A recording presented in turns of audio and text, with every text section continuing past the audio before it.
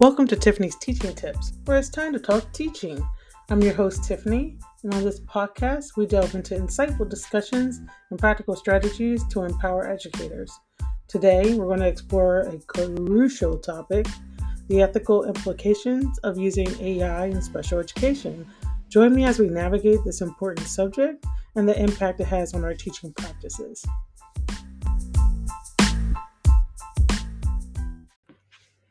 Our first question revolves around transparency and accountability in using AI algorithms and IEP development.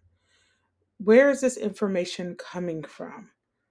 What exactly is being researched or gathered from different websites that have been curated in this process to create the decisions that these systems are creating. And so in order for us to understand that, we have to understand where is the data coming from? How are they processing that information? And how does the system come up with this decision-making process? And that is what will allow for us to have transparency. The fact that ChatGPT does not have citations or tell you where the information is coming from makes the process for transparency and accountability difficult for us to lock in on, which scares some people. This brings us to our next thought, which is how do biases pose challenges when utilizing AI algorithms? How can we take steps to mitigate biases and ensure fair treatment of all students? If you remember, we talked about how in the fact that we don't know where the data source is coming from and how the decision making has happened, there's also possibilities of bias that can happen when leveraging AI in IEP writing. So, as an educator, we can proactively address biases by continuously monitoring AI algorithms for any unfair treatment that could disproportionately affect certain student populations. So, if you diversify the data sets and you train the algorithm to conduct regular evaluations, these are some important steps to identify and rectify biases and make sure that all students receive equitable treatment. So, as educators, we strive to empower our students. How can we use AI to empower educators and professionals in the IEP writing?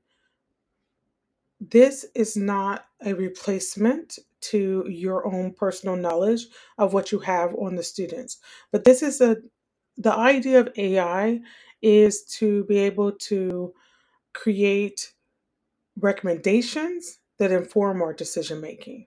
And then it also can help automate certain tasks like data collection and analysis, which frees up our time to focus on more personalized instructions and building meaningful connections with students. It's important to remember that AI should be a tool that enhances our expertise rather than replace it.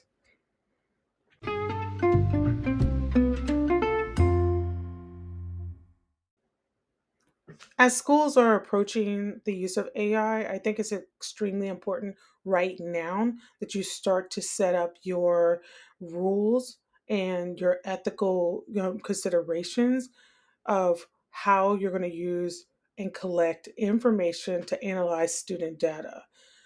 It's paramount when harnessing this power to collect and analyze student data that you make sure certain privacies and securities are in place, such as making sure you don't use student names. Maybe you don't need to put the date of birth in there. You just say what age they are, or age range, or what grade they're in, because you want to make sure that you're complying with privacy laws and that you're also not putting that student's information out there that possibly these systems that are being currently unregulated, specifically by our government, that these unregulated systems aren't using that child's information for harm in the future. And additionally, let's be transparent about the data usage and obtaining informed consent from students, parents, guardians. It's an ethical obligation that we must fulfill.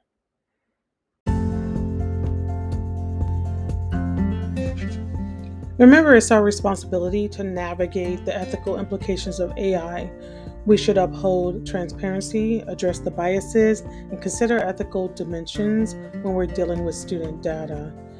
Thank you for joining me on this episode of Tiffany's Teaching Tips, where we will continue to explore valuable insights and tips to elevate our teaching journey.